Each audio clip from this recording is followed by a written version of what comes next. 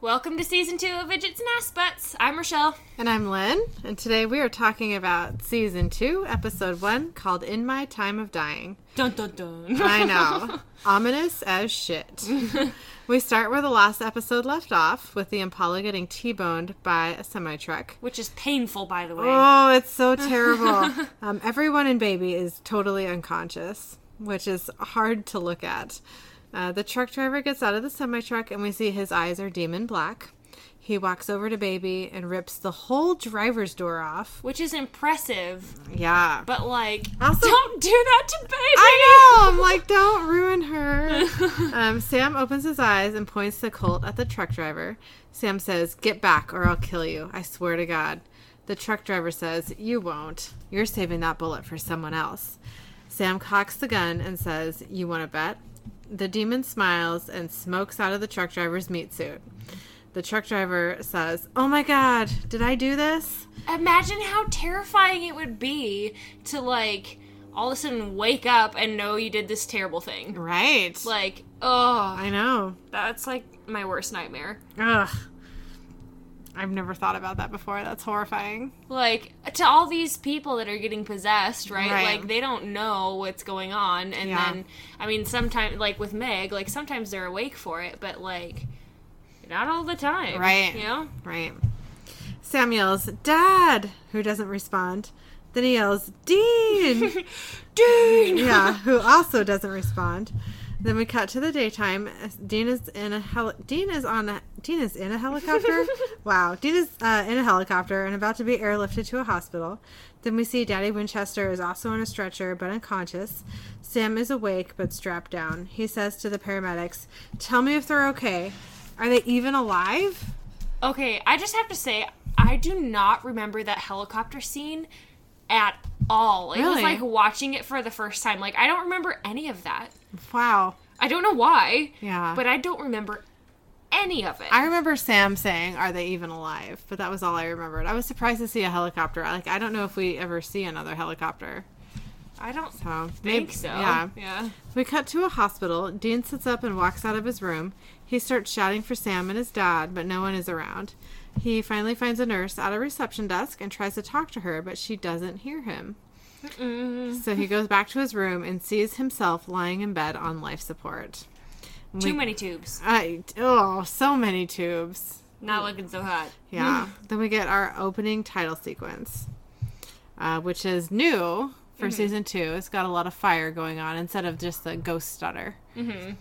And the little funky A. Yeah, the Pentagon A or whatever.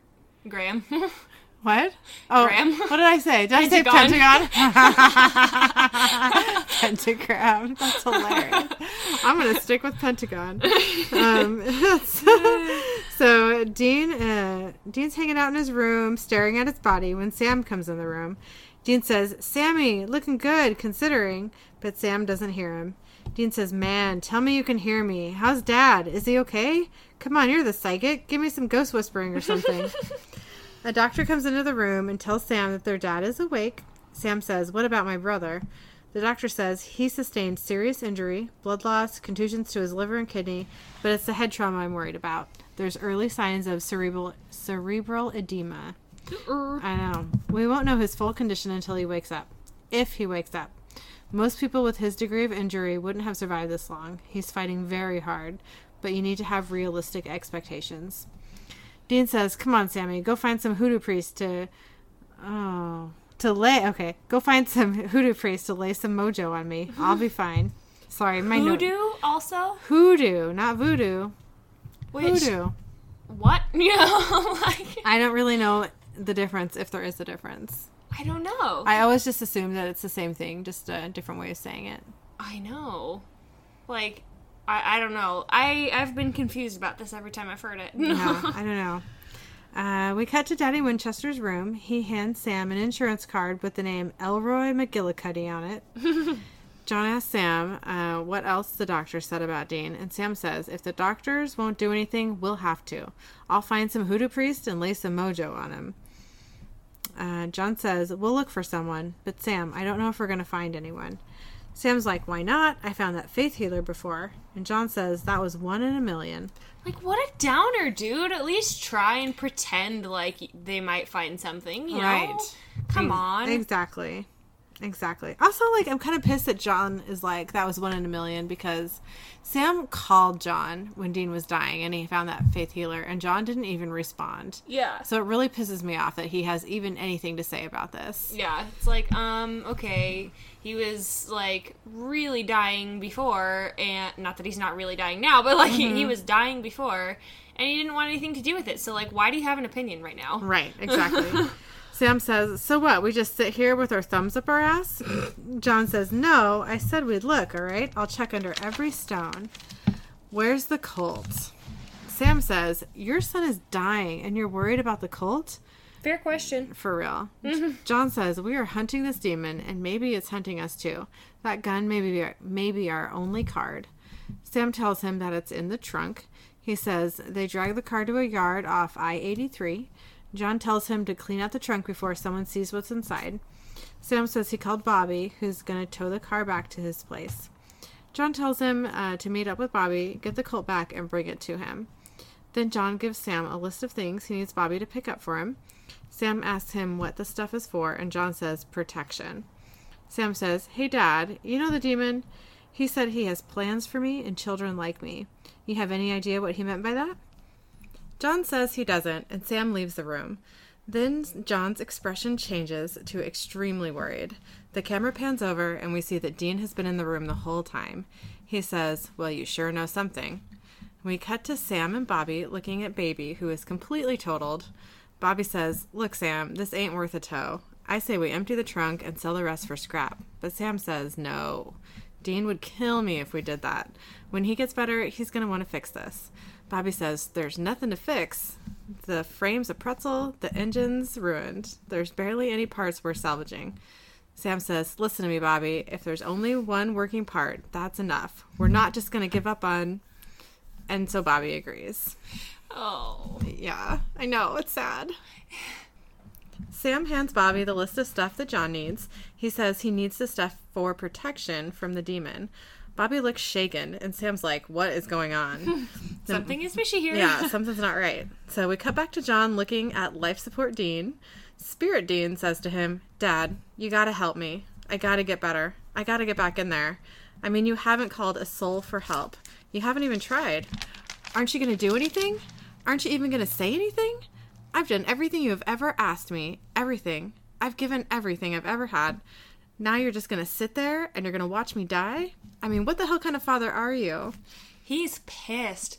This is like the first time that you show him like being really angry at, you know, Daddy Winchester. He's not, I don't know. I feel like in the past he's been kind of like, I don't know, but I'm still going with it. And now he's just like, enough, you know. How heartbreaking would it be to just watch your dad like not do anything to try to help you when you know there's stuff that could, you know, there's that he could do. Stuff that could be done. Yeah.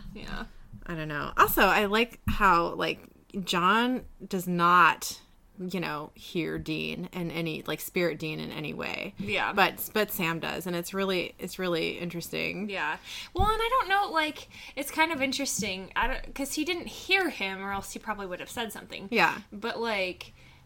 It's interesting how he's able to, like, pick the same quotes, you know, that Dean... Exactly. You know, yeah. As I wonder if it's just... I want to say that it's not because of Sammy's, like, weird psychic thing. I just want to say that they're just that in tune with each other. Yeah. You know what I mean? That Sam would picked it up even if he didn't have psychic boy thing happening. You know? Psychic boy. Yeah. The little hand motion. Psychic boy. Psychic boy. That's what I think. I don't know. Then we hear a rumbling sound, and we see a ghostly thing fly by the door. Dean goes to investigate and follows the thing into a room where a girl is lying on the floor gasping. Dean tries to yell for help, but of course no one hears him. The girl stops breathing and dies. I know. Good grief. So we cut to Sam walking into John's room. Dean says, Sammy, tell me you can freaking hear me, man. You gotta bring me back and we gotta hunt this thing. John says to Sam, you're quiet. Sam is super pissed off and says, you think I wouldn't find out? That stuff from Bobby, you don't use it to ward off a demon. You use it to summon one. He's got plans. Yeah, you're planning on bringing the demon here, having some stupid macho showdown. John says, I have a plan, Sam. And Sam yells, that's exactly my point. Dean is dying and you have a plan. You care more about killing this demon than saving your own son. John says, do not tell me how I feel. I am doing this for Dean. Sam's like, I don't know. We don't really know at this point, you know? I mean, yeah, but just with history at that moment, you're kind of like, no, you're not. You know? Yeah, I know. You're definitely not. Agreed. Sam's like, how is revenge going to help him? You're not thinking about anybody but yourself. It's the same selfish obsession. John says, that's funny. I thought this was your obsession, too. This demon killed your mother, killed your girlfriend. You begged me to be a part of this hunt. Now, if you killed that damn thing when you had the chance, none of this would have happened. Classic Okay. turnaround. Don't blame him for your problems, buddy. Also, that's super whack. I do not appreciate John trying to make Dean almost dying here Sam's fault. Yeah. Or just any of it. I mean, he's trying to make it all, like, I don't know, it seems like he just, like, will not accept responsibility for anything, you know, and is like, oh, by the way, now this is what you've done, though, you know, and Right. it's like, what? You know? Right. What's happening? Sam says, it was possessing you, Dad. I would have killed you, too. John says, yeah, and your brother would be awake right now. Sam says, go to hell. Yeah, because that's my fault, Daddy-o. Right. John says, I should have never taken you along in the first place. I knew it was a mistake. This whole time, Dean has been... Oh, sorry, that sounded weird. So, John says, I knew it was a mistake. So then this whole time, Dean has been yelling in the background, trying to get their attention and trying to stop them fighting. He swings his hand at a water glass, and it flies off the table and breaks on the floor. And he looks, like, perturbed by the fact that he was able to do that. Also kind of like, oh. Yeah, he looks pretty thrilled, I thought. I don't know. I think he was like, what in the heck? And, oh, that's nice. Yeah. You know? He says, dude, I full on Swayze that mother. Do you get the reference? Patrick Swayze? Yeah. Do you know what? Did you ever see the movie Ghost? No. So in that movie, he dies and possesses Whoopi Goldberg. Oh, no. And they have a romantic moment at the pottery spinning wheel. Oh, no. Whoopi and Demi Moore, but possessed by Patrick Swayze. That's So interesting. that's what it's a reference to. Yeah. Nope, haven't seen it. You know, it's actually a really good movie. When they show the romantic pottery wheel scene, it's Patrick Swayze. Like, the actor is Patrick Swayze. Yeah. So it's not as weird as you think. Like in a Whoopi way. For at the time would have been pretty radical. Not now, but because it's such an old movie. Yeah. But anyways, dude, I full on Swayze that mother. I love that line. Then Dean kind of crumples and starts flickering. He looks like he's in a lot of pain. We see a bunch of doctors and nurses running down the hallway, and Sam goes to see what's happening. So Dean has flatlined, and they're using the electric paddles to get his heart started. I couldn't think of the word for the electric heart paddles. What are those called? Well, there's like an AED, and then that's... I don't know. You know, there's the AED, which is the portable, usually ones. I don't know if it's still called an AED or if it's called something else. In the hospital, yeah, I don't know. Because it's like a machine, like a bigger machine, not just a... Right. I would think it would be called an AED as well. I don't know. I feel like I've heard the term in movies and TV shows before. Who knows if that's the real life term, but I couldn't think of even anything. Yeah. So electric heart paddles. Let us know, people. Yes. What are electric heart paddles? Thanks. Sam and Spirit Dean are both watching, and Dean sees the other spirit hovering over his body. Dean says to it, "Get the hell away from me. Stay back." He screams, "I said get back!" And it looks like Sammy hurt him. Dean grabs the other spirit and it throws him into the wall, then leaves the room. Dean's heart starts back up. So Spirit Dean says to Sam, "Don't worry, Sammy, I'm not going anywhere. I'm getting that thing before it gets me. It's just some kind of spirit, but I could grab it, and if I can grab it, I can kill it." Which, I mean, you know, to be fair, probably. Yeah. So Dean starts walking down the hallway, and Sam looks at the spot where Dean just was. He can totally sense him. I think he can. He is. Like, I don't know if he can... He definitely can't hear him or else he'd be responding, right? Yeah. But, like, I think he's kind of, like...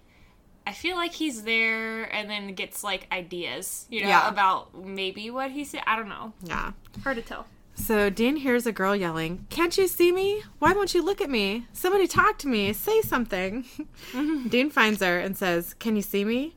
And she can. They introduce themselves. Her name is Tessa. She wants to know what's happening and if she's dead. So they go and they find her room and they look at her body. There's an older woman grieving at the body's side. She says she just came in for an appendectomy. And Dean says, "I hate to be the bearer of bad news, but I think there were some complications." Way to break it to her gently. Right.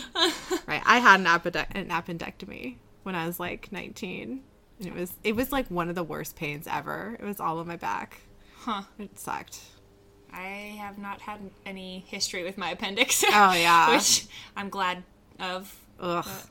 Ugh. It was pretty rough. And then because I was raised to like not even take Tylenol or Advil. Like that's just like how strict my dad was with drugs and everything. So, yeah. So after the surgery, they gave me, a bottle of Vicodin for the pain. Mm-hmm. And the instructions say, take one every 4 to 6 hours. So I did that until the bottle was gone. Yeah. And then I had like horrendous withdrawals. Well, yeah. And I had no idea what was going on. I mean, I just didn't even know because I Yeah. didn't even have any experience with it at all. Yeah. It's not like after 10 of those pills, I was still feeling good Yeah. from it. You know what I mean? Yeah. So I was just like, what is happening? Like, I'm sweaty, I'm shaky, I don't feel good. And the doctor was like, did you take all those pills? And I was like, well, yeah, the bottle said to. And he's like, oh, you'll feel better in a couple days. And then I just felt like a dumbass. Why. Yeah. You would think at like 19 I would get it, but I just didn't have any experience with I mean, it. if nobody's ever told you about that, or if you've never had to take those type of pills or Yeah. anything before, like, you're not gonna know that unless the doctor tells you. Also, I would say that's on the doctor for that. That bottle because- definitely did not say as needed. Yeah. Because I've been prescribed that since then a few Yeah. times, and they always say as needed, but that bottle definitely didn't. Well, and usually the doctors tell you that, though. Mm-hmm. They're like, okay, I want you to... Because, like, I mean, for me, any medication that I've ever gotten, they tell you, like, when they're prescribing it to you, they're like, okay, I want you to go pick up this from the pharmacy or whatever, and you're going to do this, they, like, take it this many times a day, and, Yeah. for however, like, they tell you specifically. Yeah. So, I don't know. Oh, that sucks. That's on the doctor. Yeah. So that was shitty. So Tessa thinks that this is all a dream, but Dean says it's an out-of-body experience. She says, "What are you, some new agey guy?" He says, "You see me messing around with crystals and listening to Yanni?"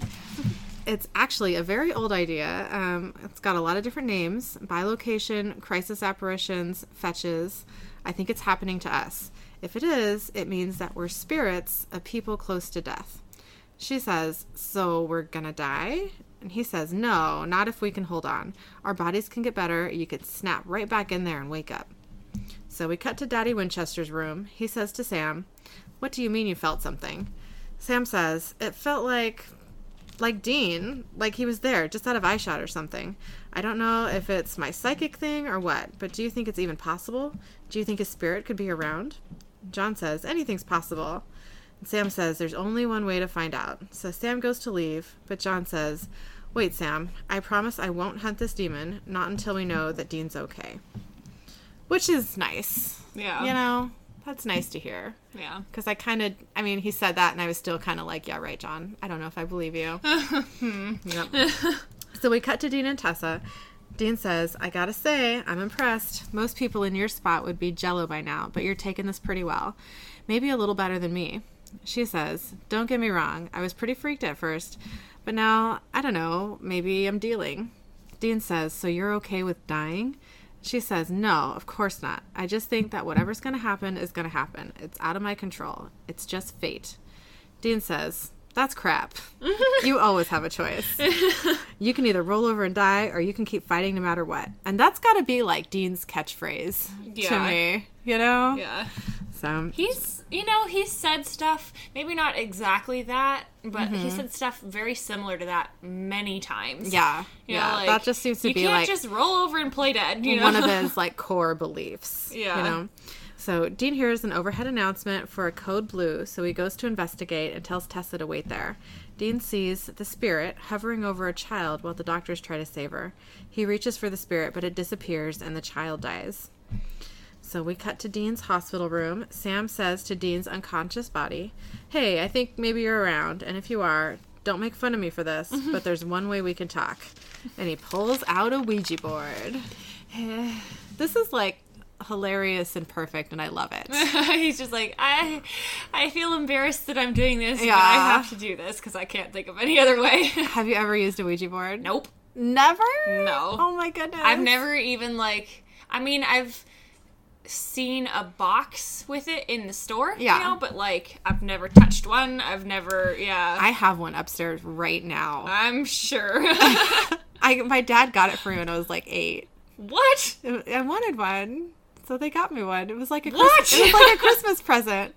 On the box it says you can be it's for 8-year-olds and up. Apparently summoning demons when you're 8 is fine.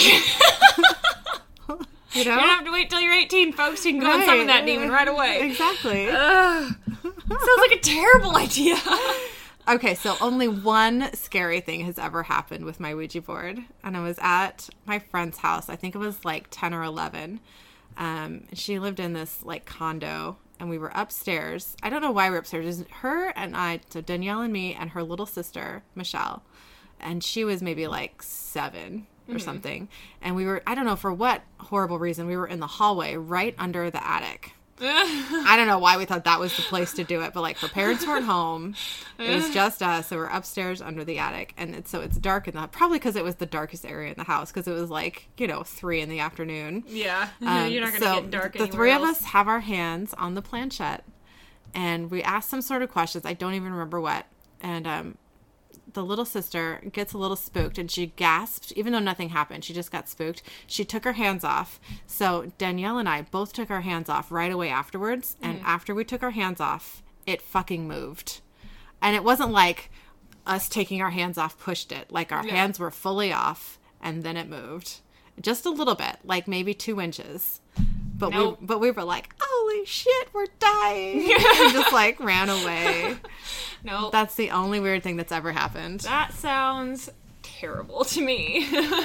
Yeah, It was the stories really that freaky. I've heard, Yeah.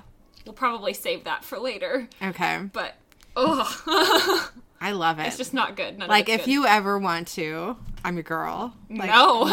me and my Ouija board are ready. I never want to. That sounds like a terrible idea.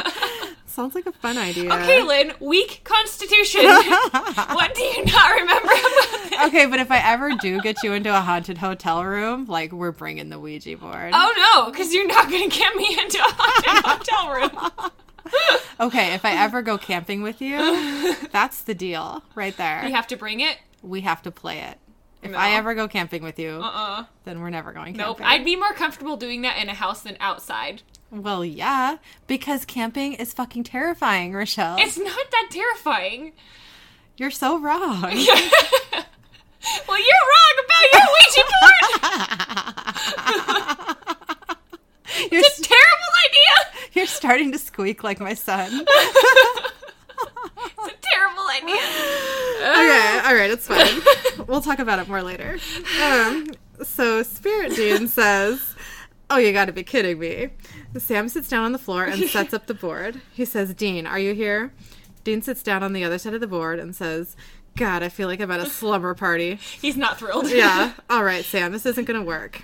But it does. So Dean moves the planchette to yes, and they both look shocked. What? Yeah. Sam says, "It's good to hear from you, man. It hasn't been the same without you." Dean says, "Damn straight." Dean spells out the word hunt, and Sam asks if he's hunting, and Dean moves the planchette to yes. Sam asks Dean if it's in the hospital. "What are you hunting? Do you know what it is?" Dean says, "One question at a time, dude." Dean spells out Reaper and says, "I don't think it's killing people. I think it's taking them, when their time is up." Sam says, "Dean, is it after you?" Dean moves the planchette to yes.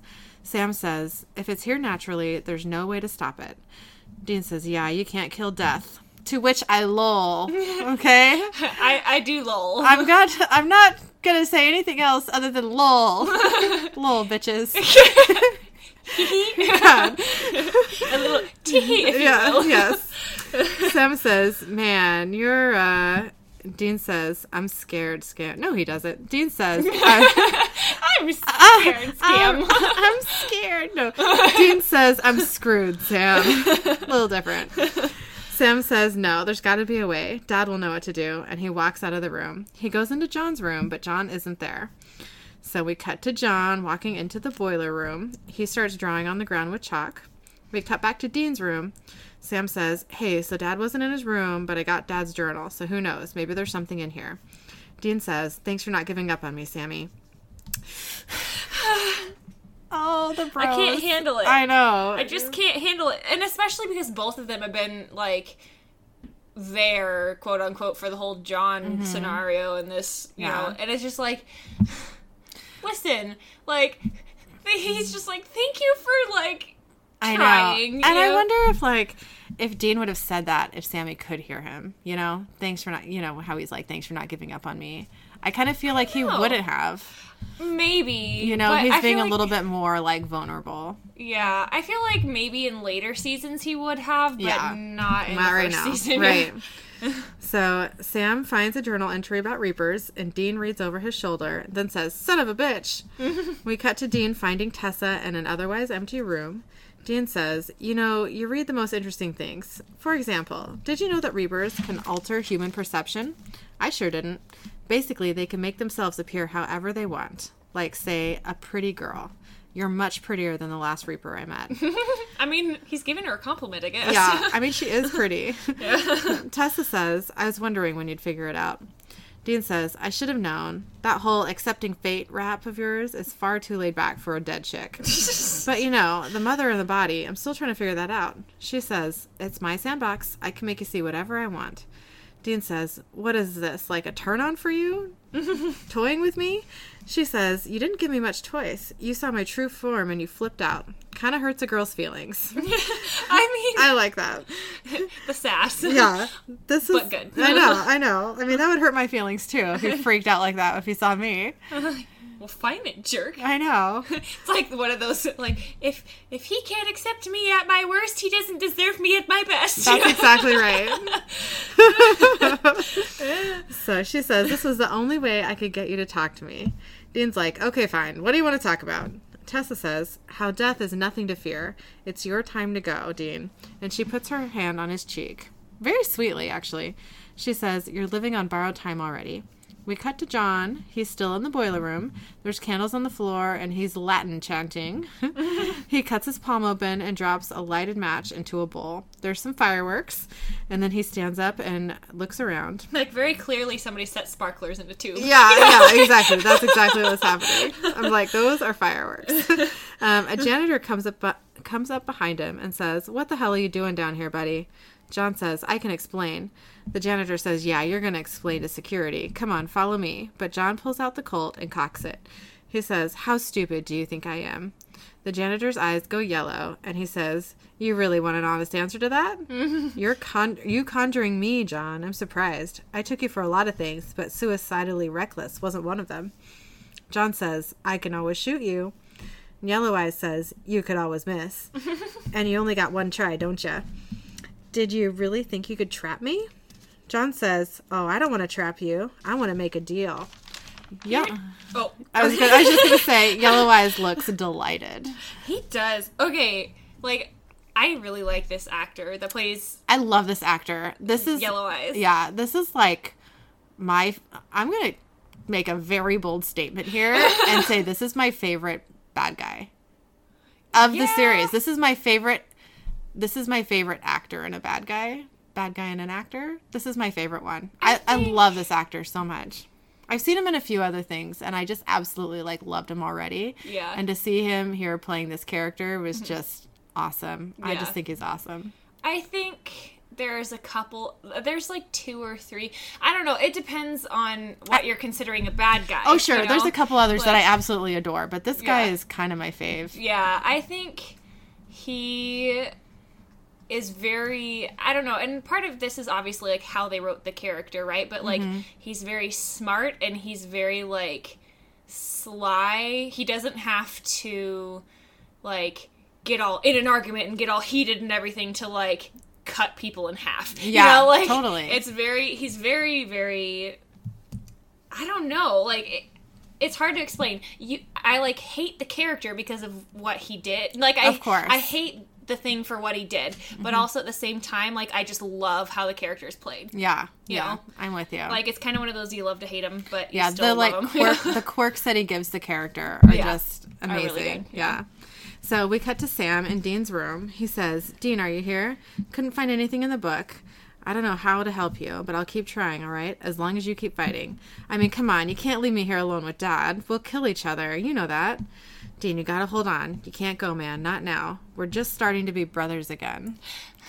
Oh, That got me right in the feels. I literally like single woman teared when I watched this. Oh. I watched it and took the notes, and then I watched the whole episode without taking notes with my dad. Yeah. And my dad looked at me at this point and started laughing because of the expression on my face. Because I was just like, oh. So we cut to Dean and Tessa. Dean says, "Look, I'm sure you've heard this before, but you got to make an exception. You got to cut me a break." Tessa says, "Stage 3, bargaining."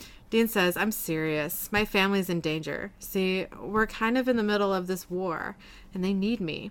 She says, "The fight's over." He says, "No, it isn't." And she says, "It is for you. You're not the first soldier I've plucked from the field. They all feel the same. They can't leave. Victory hangs in the balance. But they're wrong. The battle goes on without them." Dean says, "My brother, he could die without me." And Tessa says, "Maybe he will, maybe he won't. Nothing you can do about it.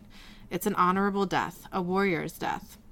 Dean says, "I think I'll pass on the 72 virgins, thanks.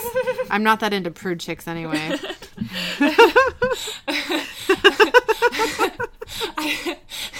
I just like to point out that like the actress that plays this Reaper, Tessa, yeah. yeah, Tessa, like props to her for not just like busting out laughing, 'cause Yeah. she was, I mean, I don't remember exactly what her face looked like, but I just remember like as I'm watching it thinking like that would be so hard to not even like smirk a little. Yeah. You know? Like, She says, "That's funny. You're very cute." So I don't remember her face at all either, but she was able to like take the sass with like humor, I think. yeah, I just like remember being impressed that like that actress wasn't just kind of like, you know? Yeah.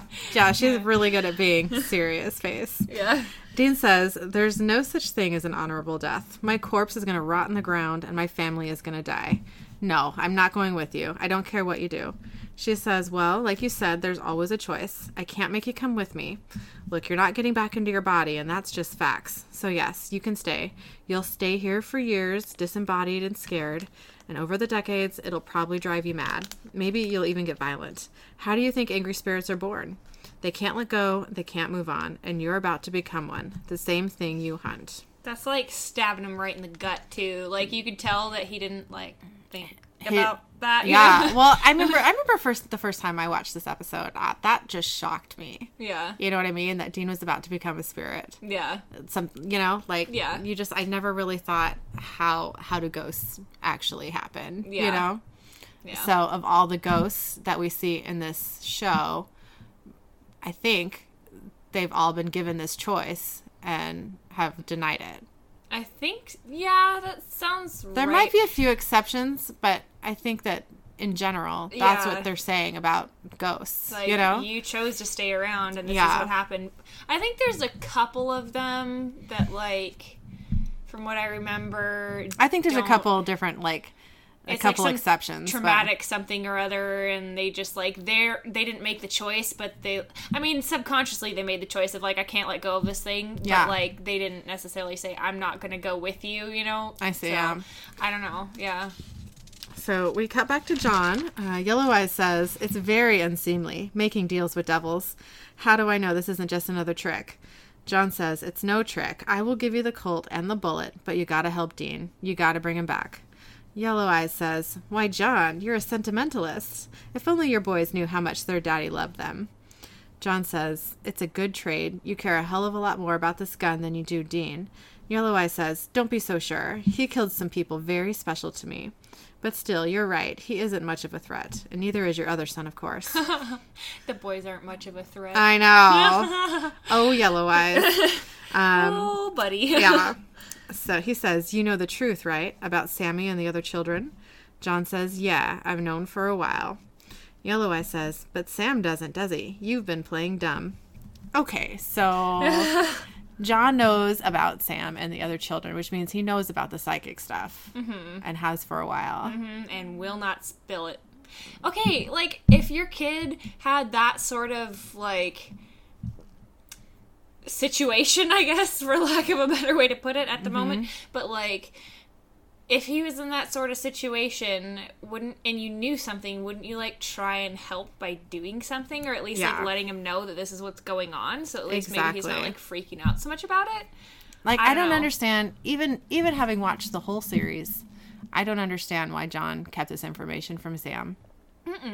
There's no reason. It doesn't make any sense to me. John says, can you bring Dean back? Yes or no? Yellow Eyes says, no, but I know someone who can. It's not a problem. John says, good. And before I give you the gun, I'm going to need to make sure that Dean's okay with my own eyes. Yellow Eyes says, oh, John, I'm offended. Don't you trust me? Fine. Yeah. John says, so we have a deal? And Yellow Eyes says, no, John, not yet. You still need to sweeten the pot. There's something else I want as much as that gun. Maybe more. We cut back to Dean. Tessa says, it's time to put the pain behind you. Dean says, and go where? She says, sorry, I can't give away the big punchline. Dean looks like he's considering it, which is alarming as a viewer. Like, no! I know. We're like, don't do it. Don't do it. Tessa says, moment of truth, no changing your mind later. So what's it going to be? Then the lights start flickering. Dean says, what are you doing that for? She says, I'm not doing it. Then a bunch of black smoke starts pouring into the room from a vent. Tessa yells, you can't do this. Get away. The smoke flies into her mouth, and then her eyes turn yellow. Yellow Eyes says, today's your lucky day, kid. Then she puts her hand on his forehead, and Dean wakes up in his body. Thank God. Which, okay, and he just said that he couldn't do it. Maybe he had to do it while he was possessing a Reaper. I don't know. I mean, I guess, but it was just kind of strange because usually, like, whatever is possessing a meat suit. Yeah. Or a not meat suit in this case. I mean, the Reaper wasn't possessing a meat suit. Yeah. I mean, when that you was see... just her spirit, I think. I don't really know. I don't get it. Like, it didn't... I don't know. That's always kind of confused me a little bit because he's like, well, I can't do it, but I know somebody that can. Yeah. Well, yeah, but isn't the thing that you're possessing usually, like, you're the one that has the power, not the thing? So, like, I don't... Maybe it's different with Reapers. Yeah, I don't know.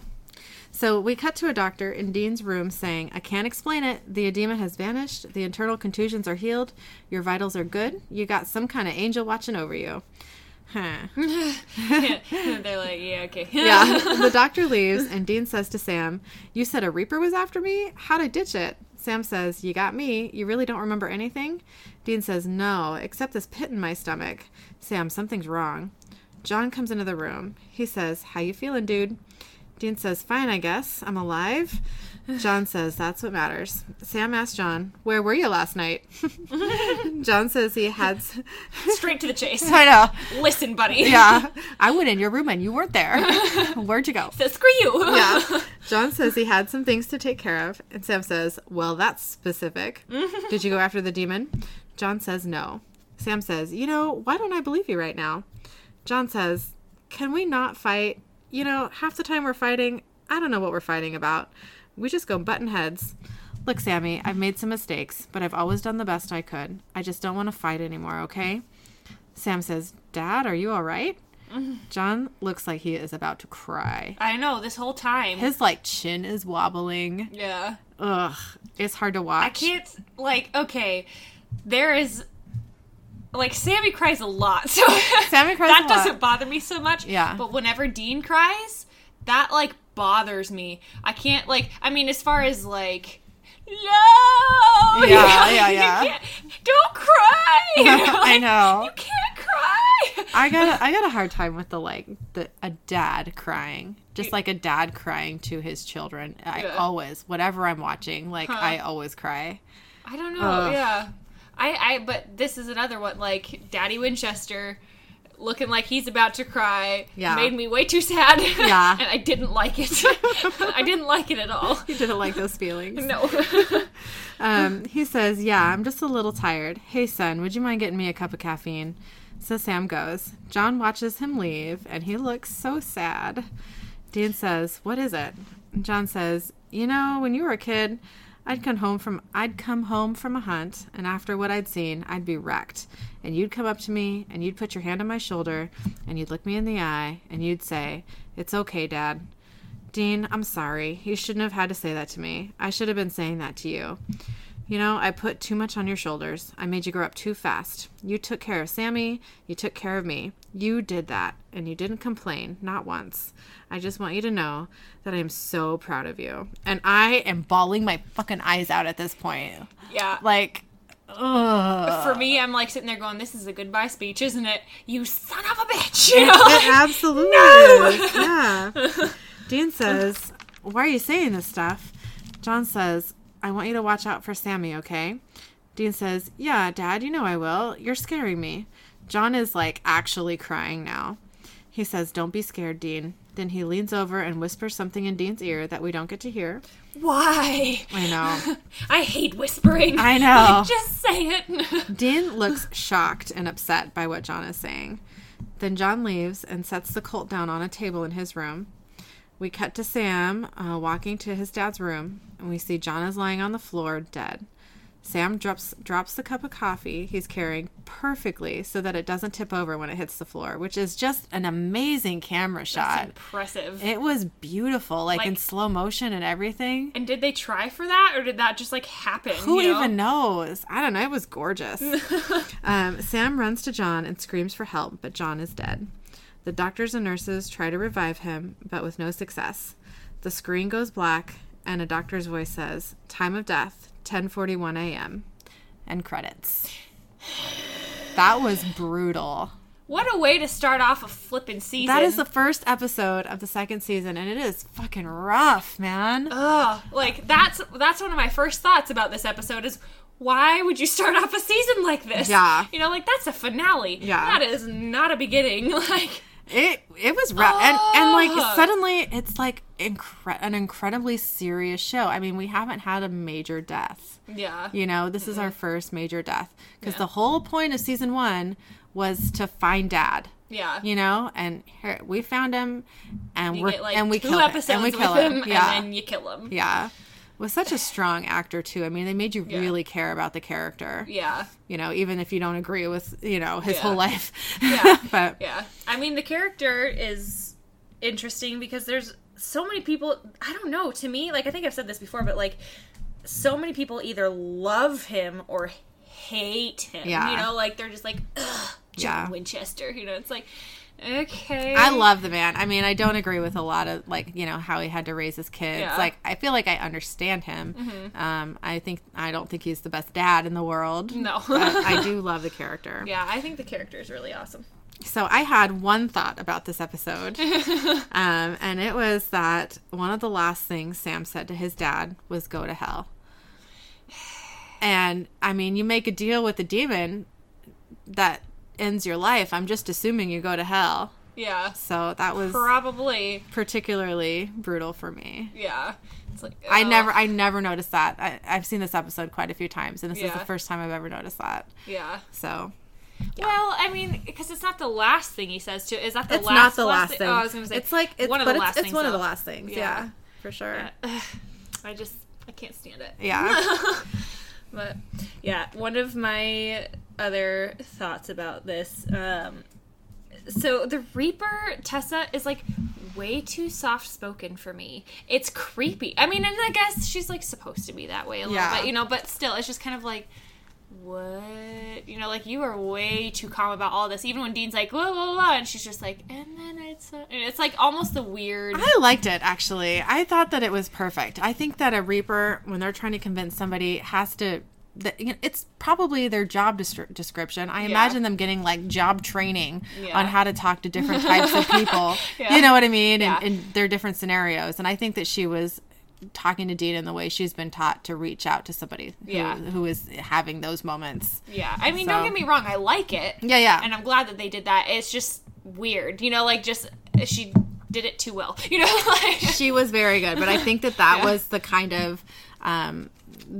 the kind of thing that Dean needed. Yeah. You know what I mean? In that moment, to stay calm himself and to actually understand what she was trying to say. Yeah. You know? Yeah.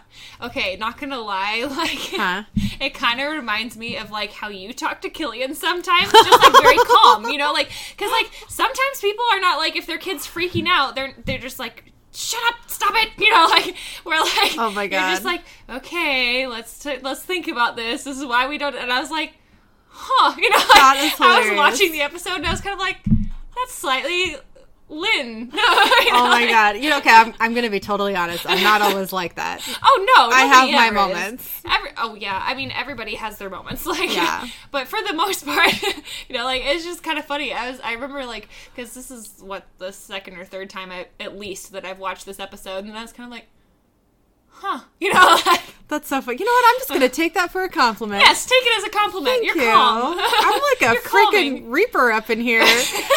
That's amazing. I'm going to think about that next time I want to freak out. I can see you. You know, I'm going to try and, like, channel that next time Killian is freaking out, and just to, like, calm Reaper. Yeah, just to keep my cool. Thank you. Hey, whatever works for you. Yeah. That's hilarious. So my last thought about this is quite in the opposite direction. How the hell did Dean skip getting a hospital gown and get pants instead? I had that thought too. I don't know. Nobody gets that. I am just assuming that Dean, like, actual Dean Body, was in a hospital gown. I guess. And Spirit Dean was like, I'm not doing that. It was just a mind block, like, this cannot happen to me. That's what I thought. Because I had that, like, when he first got up, I was like, who gets hospital pants? Nobody. I know. Like, you get your ass flapping in the wind. Everything for everybody to see. Exactly. It was terrible. I love it. I totally love it. Those are my thoughts. But anyways. Yeah. So, favorite moments. What was yours? Oh, God. You know what? I love the whole... And we talked about this already, but, I love a lot of moments. Okay, I'm gonna... This is a good one to have a lot of moments. Yeah, I loved when Yellow Eyes was making his deal with John. Mm-hmm. I know we just talked about it, but I just love that actor so freaking much. And he just did amazing with the character. Yeah. Like, I totally bought it. And I'm going to drop a little bit of a spoiler. I think, maybe it's not, because I might be totally lying, but I think we see Yellow Eyes in another actor at some point. Would you agree with that? No, we do. We totally do. We totally do. Yeah, we absolutely do. Yeah. Mm-hmm. And it's not as good. It's not the same. Yeah, it's not. It's just not as good. So I just love this actor so much, and his interaction with John there, just like the inflections and the quirkiness was just beautiful. It's like the calm chaos. Yeah. You know, like, have you seen those little charts that's like the good, the neutral, and then the evil or whatever, or it's like, you know, there's like chaotic neutral, chaotic evil. Yeah. It's like, that's like, I don't even know what that would be on the chart, but it's definitely like... Erica's spent like hours explaining those to me in like D&D terms. So yes, I get it. Yeah. But he's somewhere on that chart. Yes. But definitely like calm. It's almost like frustrating how calm he is, because you know he's got the upper hand all the time. Yeah. Like he's never worried, you know, like ever. He's just always kind of like, this is how this is going to go down. Mm-hmm. And he's just very calm about it and explains everything away. But it's aggravating because there's nothing you can do, you know, like, or at least there's nothing they can do. Nothing I can do, you know. There's nothing you can do, Rochelle. There's nothing I can do. I can't do anything. Okay. Anyways.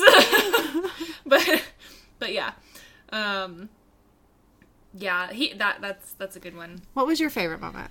Well, I think one of my favorite moments, the one that stuck out to me the most, was definitely when he said when they were talking about Baby after he had been like impounded, or she had been impounded and was like sitting there at Bobby's. It's like, if there's only one working part, that's enough. Like, yeah. We're talking about Dean, aren't we? It. Yeah. Also, yes. But still, yeah. It was just like, Baby. You know? Yeah. You know what? And, like, thank God that they did fix the car. Because of later episodes, you know? Like, I'm not going to give anything away, but, like, it becomes very important. I mean, the car is always important, but it definitely becomes, like, way more of a... Like, the car is its own character. Exactly. You know, like, there's the boys, and then there's the car, you know? Yeah. It's just a little trio. Yeah. That becomes more than a trio later on, but it's okay. Mm-hmm. Do you have any references? I did have a reference. So, from this episode, right at the beginning, when they were talking about, they weren't talking about anything. It was in the speaker in the hospital. It said, "Dr. Bender, please report to the psychiatry ward." Oh, yeah. So, I don't know. It was the weirdest thing because it's not really like a reference or anything, but I just kind of... As I watched it, well, okay, so here's the thing, is I didn't even see this the first time, so I went back through to watch it again to see, like, because I was like, oh, I missed what city they were in or whatever, and so I went back through to watch it, and I watched a little bit, and I saw the, you know, Dr. Bender, please report to the psychiatry ward or whatever it was that they said, and I was like, huh, you know, like, yeah, I don't... you know, I need to look into this. Like, I don't know why. But, so I found, I want to say, like, usually names are pretty important on this show. You know, they usually reference something. And if it's not something, like, famous, it's usually somebody on, like, the crew. Yeah. You know what I mean? Who they've named someone after. They usually do that. Yeah. So, yeah. I just thought it was weird because it was, like, quiet enough and it wasn't even, like, if you weren't listening to it, you wouldn't have even, like, you just hear, like, a loudspeaker or an intercom throughout the hospital sort of thing. But so there's a Dr. Bender who was known for lecturing on parapsychology. He established an institute for psychology in Freiburg, Germany. He was an investigator of the unusual human experience, quote unquote, like poltergeist and clairvoyance, which I thought was interesting. It's like, oh, this is the trail we're going down. Yeah, that's awesome. So one of his most famous cases was the Rosenheim poltergeist, which is a poltergeist Bender named after where it was found in Bavaria, which was the town of Rosenheim. And, you know, I'd never heard of it. Okay. I haven't heard of the specifics, but I have heard of Rosenheim poltergeist for some reason, like whether it was mentioned somewhere. So I don't know, like everything about this tickling my brain. Like as the more I'm reading, I'm like, what? You know, that's cool. What's happening here? I don't understand. I'm getting a reference, you know? Yeah. I'm getting one. You're like, what's going on? What's happening? I love it. But yeah, so Bender worked as a volunteer at a psychiatric ward or clinic in Freiburg. So he taught psychology for 2 years. He founded it's a non-university, I guess, called the Institute for Frontier Areas of Psychology and Mental Health in 1950. All of this he did while not really being a doctor. Oh, good. But, so some people didn't really think he was credible, which, I mean, understandable. Although, here's the thing, is to me, in my mind, you don't necessarily have to have a piece of paper to know a lot about something. You know? But if you're going to be practicing some sort of medicine, you should probably have that piece of paper, you know? But anyways, I just thought it was interesting, and he had a lot of credibility issues throughout, like, his life. Like, there's always people saying, like, I don't think so, or like, oh, you're not a doctor, though. But I thought it was interesting, because it's like, you know, Dr. Bender to the psychology ward, it's like this guy who volunteered in a psychology ward, and, like, was super into that, and, yeah, I don't know. What a rabbit hole. I love it. It tickled my fancy. Yeah. That's awesome. But, yeah, so that was my research for this one. And our interesting facts from this one. So the first one is, this is the first episode to air after Supernatural made the switch to the newly formed CW network. The show had run on WB for its first season. Oh, interesting. Which, I did not know that. Yeah, I didn't either. At all. To be fair, I didn't watch it on TV Yeah, I until didn't like watch season it 10. I didn't so- watch it then either, so I didn't really know like when the CW started. So Yeah. that's cool. Yeah, I didn't even know it was on a different network at all, ever. Our next fun fact is In My Time of Dying is a Led Zeppelin song. So, Oh, okay. you know. That's fitting for Jensen, right? It's definitely Cool. When the yellow-eyed demon is possessing the Reaper, the actress couldn't see due to the yellow contacts, so Jensen had to keep moving her hand closer to his face as seen on the gag reel, which I don't remember that. I but do remember that. That's pretty funny. Yeah. Because she keeps like putting her hand out, but it's like nowhere near his head because she knows she tries to put her hand on his head. Oh, yeah. And he keeps like grabbing her wrist and like moving it over Oh. for her. It's pretty funny. They did Yeah. it a bunch of times. I don't remember that, but I'm sitting there going, where would they have even done that? But that makes sense. You know what we should do sometime? We should do a podcast episode for the gag reels. What do you mean? Oh, yeah, for like the Supernatural gag reels. So I Yeah. can actually watch them. Yeah, and like take notes and like talk about them like they're a whole episode. Would that be fun to do or would that be stupid? I mean, I think we probably couldn't do a full hour, but we could do... Well, no, it would be like a Like- little... Not that our episodes are exactly an hour anyways. Like, Right. some of them are 40 minutes. Some of them are like an hour and 15 Yeah. minutes. Who really knows what you're We'll gonna think get? about it. Maybe you guys could give us a little bit of feedback on if that sounds fun or if that just sounds super stupid. Should we talk about the bloopers? Or Yeah. No? But, Yeah, send us an email and let us know if you want to hear that. Yeah. I think we'd probably just have to, like, record one and see what happened, you know? Like, Yeah. be like, okay, we can't do this, you know? I mean, would it just be us laughing stupidly for a while? I don't know. I mean, it very well could be. Right. So Okay. There's also that to think of. But Okay. anywho. So when Tessa says stage 3 is bargaining, she's referring to the Kubler-Ross model, which describes the 5 stages of grief, which are denial, anger, bargaining, depression, and acceptance. Huh. Which I feel like in this show there's a lot of denial and anger. There sure is. There's some bargaining, but There's I don't some know if there's bargaining. like they don't get into the 5th stage very frequently. No, there's a little bit of depression. Yeah, there's definitely depression, Yeah. but they don't usually get to acceptance. Nope.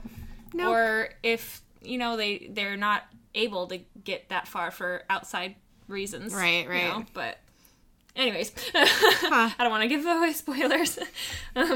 So the last interesting fact about this one is Dean is not wearing his amulet in this episode. Oh, like Spirit Dean? I mean, maybe... It must be. Yeah. I don't remember seeing it on him, but also I don't remember looking for it either. It's just kind of one of those things that it's always there, Yeah, so you never- just never really I never look pay for attention it. to it, you Right. know? But Interesting. yeah, so those are our interesting facts. Cool. For our research for this week, Lynn looked up Ouija boards. I mean, I have one. So there's So, that. yeah. So this is off of the Ranker website. Mm-hmm. We seem to end up there. Their articles Frequently. are like they're like funny. They're almost satire, a lot of them. So Yeah. I think they're hilarious. They're kind of goofy, Yeah. but this one is 12 effective means of summoning spectral forces with a Ouija board. Oh, good. I need to know that. You might need to. I do not. But I will teach you anyway. Oh, thank you. So the first one is choose your group wisely. I mean, That makes sense. you know.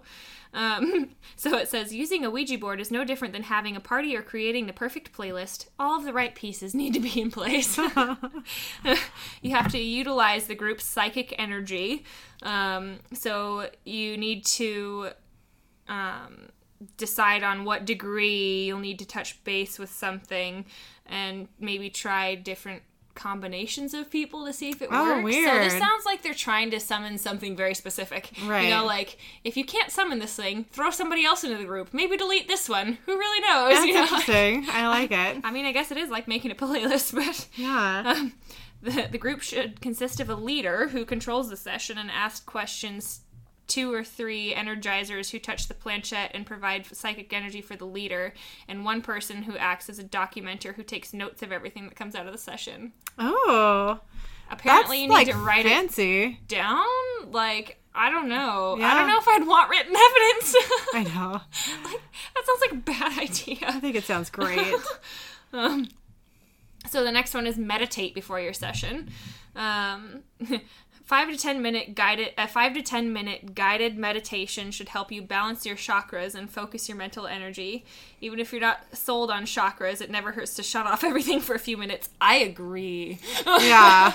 Shutting off everything for a few minutes is a great way to live. Yeah, it is. Just every once in a while, just go brain dead for a I few don't seconds. do that enough. I don't either. It's like I wish I sometimes, did. sometimes when I can't sleep at night, like that's what I have to do. I have to I think about like every part of my body, like starting at my toes and like relax it like all the way up to the top. Yeah. And usually I can fall asleep doing that. But I've done that a few times. And you know how I learned that? Okay, so funny story. So I was camping one time. oh God. And someone was like, "Hey, I brought my Ouija board." No. So we were camping with my aunt and uncle and some of my aunt and uncle's friends. So the girls are about my brother and I's age. Fiona and Colette, if you're listening, shout out. Woo! Anyways. Hi, Fiona and Colette. But yeah, so I'm sure they might remember this, might not, I don't know. But we were in the tent and we all go in and we had been sitting around the campfire or whatever. And I go in there and I look down and there's a daddy long legs on like my chest on my shirt and I just like freak out, right? And I'm like, oh my God, you know, and I'm like, I like brush it off and I'm like, oh my God. Yeah. And like, I don't know if I brushed it off and it landed somewhere else or if this was a completely different one because literally like a few seconds after that, I turn around and look on the opposite side on my back. And there's one sitting on my shoulder back there. Oh, no. And I'm like, oh my God. I'm like getting goosebumps talking about this. Look at this. Oh my God, you are. Like, ew. But I like freaked out, right? And I'm like, I like ran out of the tent and I'm like, somebody needs to check the tent because there's some spiders. Yeah. And I'm like freaking out.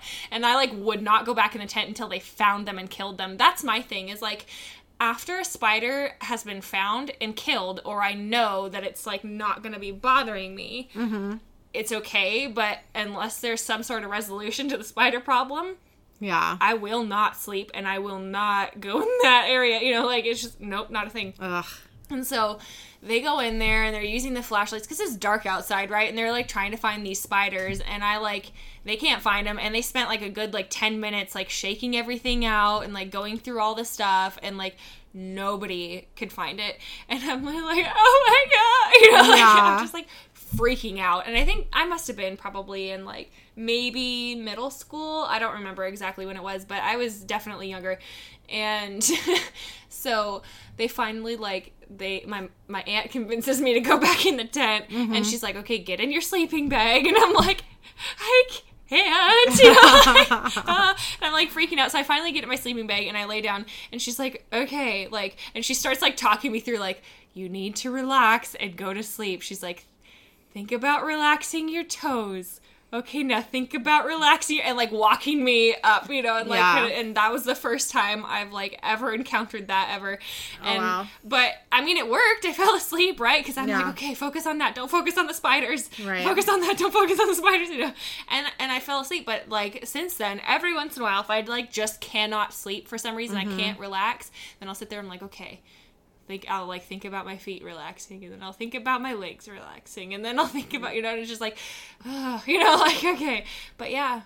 Anyway, speaking of spiders, for this, using a Ouija board, make use of a protection prayer. Damn it, I should have done that. Which I think is, like, not hilarious, but kind of ironic. Like, I'm going to summon something scary. I'm going to pray about it. Yeah. What? You know, like... Well, I don't think everyone who's not summoning, but, like, using a Ouija board is trying to summon something evil. No. You know what I mean? I think people usually go about it just trying to see if anything's around, anything at all. Yeah. You know? I mean, but you're still summoning something. Like, that's the whole point, is trying to get it to, like, communicate with you. Right. So, I mean, whether it's evil or not so evil, I don't know, whatever. Like, anyways. But, so, This says, it may seem cheesy, but if you're planning on speaking to something from beyond the grave, then you should do everything you can to protect yourself by being attacked by a malevolent force. No kidding. Right. So, there's a classic protection prayer from the psychic well, whatever that is, which I read through this and I thought it was kind of funny just because it was like, what? You know, like, Yeah. I want to bring this thing around me, but I don't want it around me. Like, Right. I don't Right. know. So it says, may this session be surrounded by golden light. May this golden light protect us from negativity, the opposition forces, the dark side, Ooh. and any entity that may try and harm us. May we also be surrounded by a crystalline dome that will reflect back any such negative forces that may get through. Interesting. Okay. Literally, like, okay, in church terms, you are praying a hedge of protection Yeah. around thyself. What? You know? I don't know. I thought it was interesting. I was just like, you're gonna pray and then go about doing something not so, I don't know, whatever. Mm-hmm. I mean, to be fair, it's not like a typical, like what I would call a typical prayer. You know, it's more of like a, please don't eat me before I, summon you. You know? Yes, totally. But the next thing is to draw a magic circle of salt. Oh, hey, Supernatural. Hey! It makes sense! Yeah. So it says to make a magic circle of salt around the place where the board is being used. Salt should be your go-to magic circle ingredient because it absorbs psychic energy and binds to its own structure. Or binds it into its own structure, sorry. It's believed that once safely inside the protective circle, everyone inside is safe from any demonic influence or assault. Hopefully you don't need to do that, but better safe than sorry. Yeah, for real. So the next thing is use a clairvoyant to boost your spiritual energy, which, I mean, I think it's still pretty self-explanatory. You use somebody that, is versed in that to do your dirty work for you, I guess. That makes perfect sense. Yeah. And then they can, apparently their thing is also, like, they can shut a session down if a spirit gets too feisty. Oh, okay. The next one, perform the ritual in a dark room with no distractions. I'm struggling with English, y'all, and I'm sorry. You're doing fine. You're doing totally fine. So it says, when it comes to ritual magic, the more distractions you have, the less likely it is that you'll be able to conjure a demon, speak to the dead, or perform any kind of spell. If you're going to have some lights in the room, just have them be candles. Not only do you want to create a spooky mood, but too much light can scare off a spirit. Okay. Next one, don't goof off. No kidding. Yeah. Anyways, so everyone involved has to be really into creating a magical atmosphere. You won't be able to communicate with everyone. Communicate with anyone, sorry. Make sure the people who are involved with the session Make sure the people who are involved with session thinks that what you're doing is a joke that creates negative energy. Make sure no one I'm pretty sure that, no one. Yeah. Typo ranker, that's a typo. But it can ruin it or call out an evil entity. Okay. If you're goofing off, because they're just like, oh, really? You want to mess around? Yeah. So here's a story about, like, you want to mess around and you think that this is just fun and games. It's not. Tell me. I hate this story, but it's like, this is the reason why I would never even, like, touch a Ouija board. Okay. So my mom, when she was in the youth group at her church, apparently her church had a Ouija board in there somewhere, and, like, with all the games that the youth group would play with. That's weird. What? You know? That seems I don't weird. understand. And from what I remember her telling of the story, and I don't know if she was, like, in the room. I never really was clear on that, if she was in the room or if somebody just told her about it afterwards or what. So it's open to interpretation whether this is actually legit or not. But there's a bunch of kids messing around with the Ouija board and playing with it and whatever, and the one kid was like, I don't believe that those things are real. It's so stupid. Nothing can ever happen with this. And going on and on and on about how, like, none of it's real. It's all fake. Blah, blah, blah, blah. There's no way that this could be a thing.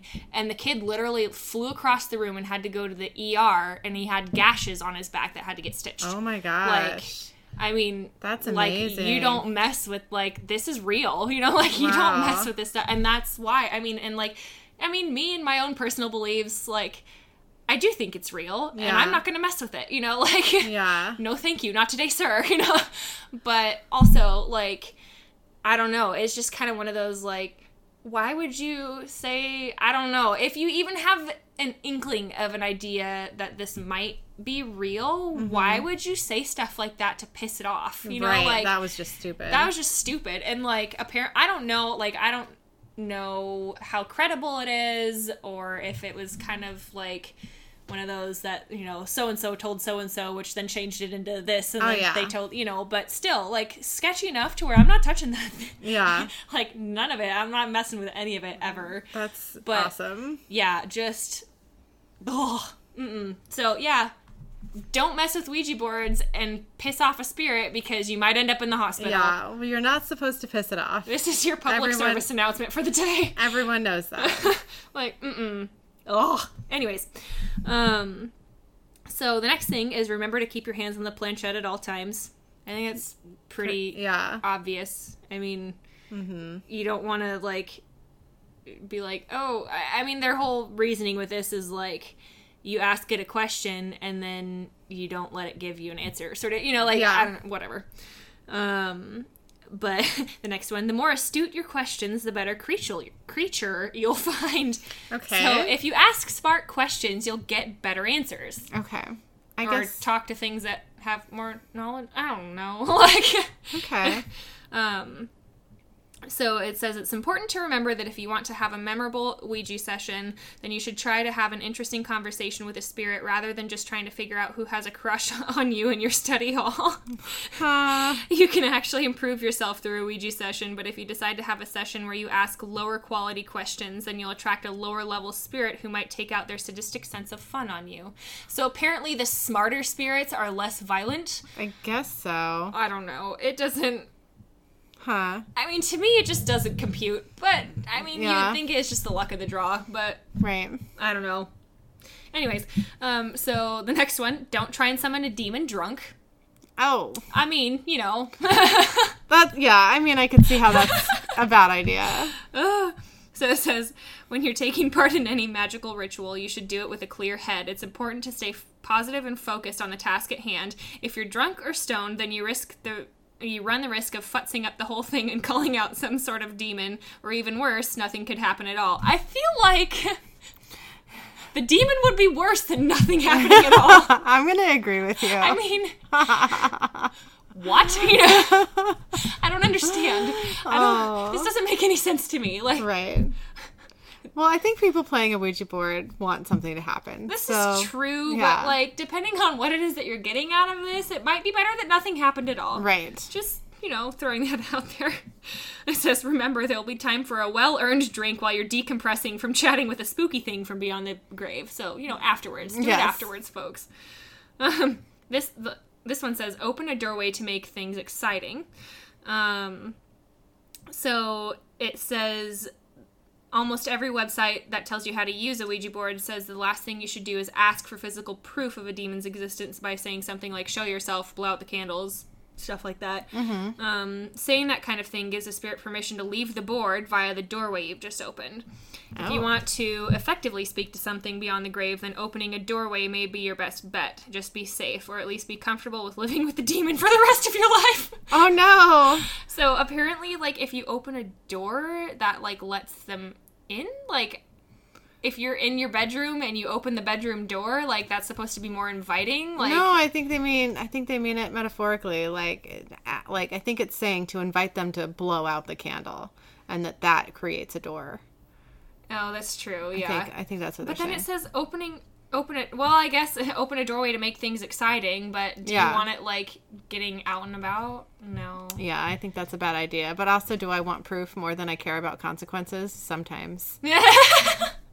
So. You live in a whole different world than I do. Just thinking about it makes me, like, yellow. You know, like, Yeah. no thanks. So the last one is be specific about to whom you wish to speak. Okay. If you want to chat with someone specific from beyond the grave, then you should make use of their particular sigils. sigil work is a little more complicated than using the board to speak to random non-corporeal beings, so you don't want to try this on your first go, but it's something to work towards. That's pretty Apparently, cool. you want to get really into it so much that you know the signs for people and like, here's your sign. I'm going to summon you specifically. I like it. Which I can imagine that's what Daddy Winchester did with Yeah. the Yellow Eyes there. Yeah. So, I mean, it all ties together. That's pretty cool. But, so what's your idjit or ass butt moment from this week? Oh, man. This one's a doozy. So, we normally record our podcast on Monday nights. And so last night, today is actually Friday. Last Monday, Rochelle came over and we did our normal amount of drinking before we started the podcast. So we have like the tall shot glasses. So it's basically a double shot. So we each had 2 doubles of, what was it? What were we drinking? Some sort of rum vodka thing. We mixed them together because we thought this will be tasty. And everything was cool. Like we're having a good time. We start trying to podcast and I am getting more and more and more drunk. And you might actually hear it because at the first 6 minutes of this podcast are Monday night. We decided to not get rid of it because we didn't think it was that bad. Yeah, but you'll have to let us know. So this is the first 6 minutes of this podcast. We are super drunk and I don't know what happened. Like I said, we normally have that much and we get a little tipsy and it's fine and we do our podcast, but this time, man, the notes, I couldn't even focus on the notes. It was awful. So I was just like super tired. Like I don't even know, like obviously it was the alcohol, but like for some, like I felt like I was talking really slow and just kind of like, I think I was like slurring and I could not I look think at my you notes. sounded okay when we listened to it. All right, I can tell. Know. So anyway, so after 6 minutes, I make Rochelle like stop the podcast and I was like, dude, I cannot do this. She's like, you're doing fine. I was like, I cannot read my notes. Like, I just need a break. She's like, okay, well, let's just like lay down for like half an hour. You can take a nap. I'll watch some Supernatural. You go on one couch, I'll go on the other. And so I get on the couch and I pass the fuck out. Like, I passed out. And I think it was only for like 5 minutes because you weren't that far into Supernatural. But I woke up and I was like, what is going on? And then I passed out again. And it just happened like that for like half an hour. Yeah, we got through like half of an episode. Yeah. I got through half of an episode. I was just in and out of consciousness. Like, what is even happening? This has never happened to me before. It was so embarrassing. I mean, like, sure, I've drank like too much. And after hours of that, then I've passed out, but I've never done it so soon after drinking because it wasn't even like half an hour after it was just. I think part of it is that it's been so hot here lately. It's been in like the 90s, which, okay, some of you like Arizona folks and whatnot might just be like, pshaw, Yeah. However, us Washingtonians are not used to this sort of climate. No. And not only that, but because we're on like the west side, the mountains like keep all of the like the moist air over here, and so like if you go to eastern Washington, it's dry, it's warm, it's fine, and there's usually a breeze like all the time. But here there's not really a breeze, and the air is just like stagnant, so you're just like sluggish anyway. So I think honestly that might have been part of it too. Yeah, because I do remember we were like really warm, and we're sitting there going, "Can we leave the back door open while we're doing this?" Like, yeah. Also, I think my medication is like, because I'm not really supposed to drink very much, so it's been a little unpredictable. Like, okay, I had that amount of alcohol a couple days before. Yeah. And I didn't even get tipsy. Yeah. You know what I mean? So, like, it just, I don't know. I'm just guessing, but I am wildly embarrassed by my behavior. I am really, really sorry that I couldn't keep podcasting, Rochelle. It was so embarrassing. It's all good. So that was my idjit moment. I was so tired at that point anyways that I was kind of like, I'm okay with this. Yeah. I got too drunk to podcast, you guys. That happened. So, what was your idjit or ass butt moment? So, my idjit moment was... Okay, so let me just preface this with... I have an issue with sunscreens. Okay. Like, some of them work well if they don't have, like, oil and all that sort of stuff in them. But I don't know what it is, if it's just me or if it's the sunscreen or whatever. But if it's oily... Or if, like, it's not, and pretty much if it's just not specifically like a couple of brands, for some reason I burn more with it. Like I put it on and it's fine for like maybe a half an hour, and then I fry, and way worse than what it would have been if I didn't put any on at all. And so Neutrogena for some reason is like the worst one for me. Anytime, like whether it's the spray on or they're like just regular like lotion, it doesn't, like, I can't do it. It makes me burn so bad, and I don't know why. Weird. And not only that, but, like, regular sunscreen kind of stinks. So here's to the Hawaiian brand, you know, like, it smells good. It's a dry one, so it's not not all sticky and all that sort of stuff. But at any rate, so I went to Seafair, and we're sitting out there, and I'm like, okay, you know, like, I'm in shorts. I should probably put on some sunscreen, you know, and like the top half of me. So when I go to the barn and I'm cleaning out buckets and all that sort of stuff for the horses, like I wear jeans, you know, and boots, and then I'll wear like a tank top or something. So like my shoulders and like my chest and my upper back a little bit are a little tan already. So usually once I tan, it's not bad. And then I just like keep tanning after that, and it'll just get darker and darker. But if I don't have a tan already established, I burn like nobody's business. I get so red, it's ridiculous. So I put this unknown substance of sunscreen on my legs, right? Because I'm sitting out there going, okay, you know, starting to get a little warm. My skin's starting to feel a little toasty. I should put on some sunscreen. And I'm like, well, I didn't bring mine, so here goes nothing. And I put, my dad had brought this like SPF 70 or something. And I'm like, okay, like even if it is oily, it's got a high enough SPF. Hopefully it'll be okay. Nope. My legs got so red, I had to wear a skirt the next day to work because I couldn't stand putting on pants. And I was like, oh my God. And it was only like really where I put the sunscreen, like right where the sun, I was feeling sun before. Yeah. Like I just smeared it down that like stripe on my leg. So my leg, like not even my whole leg is sunburned. It's literally just like where the sun hit it in that specific direction where the sunscreen was, I burned. And I don't know, like my shoulders got a little bit toasty, but it was gone in like a day, you know? Yeah. And I'm like, even now, so that was Sunday, this is Friday, my legs are still red, like you push on them. I mean, they're not even really that red anymore, but they're still like you push on them, and then you can still see my fingerprints for a couple, like for a little while afterwards.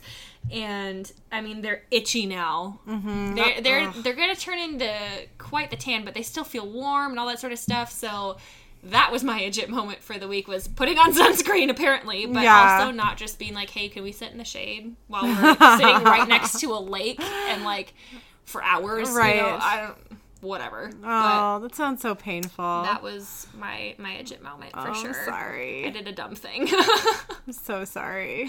It's all good. It'll go away. Well, thank you so much for listening to our podcast. You can email us at idgetsandaspetspodcast@gmail.com. The word "and" is spelled out. Or visit our Facebook page, Idgets and Aspets, a Supernatural Podcast. Thanks again. Thank you.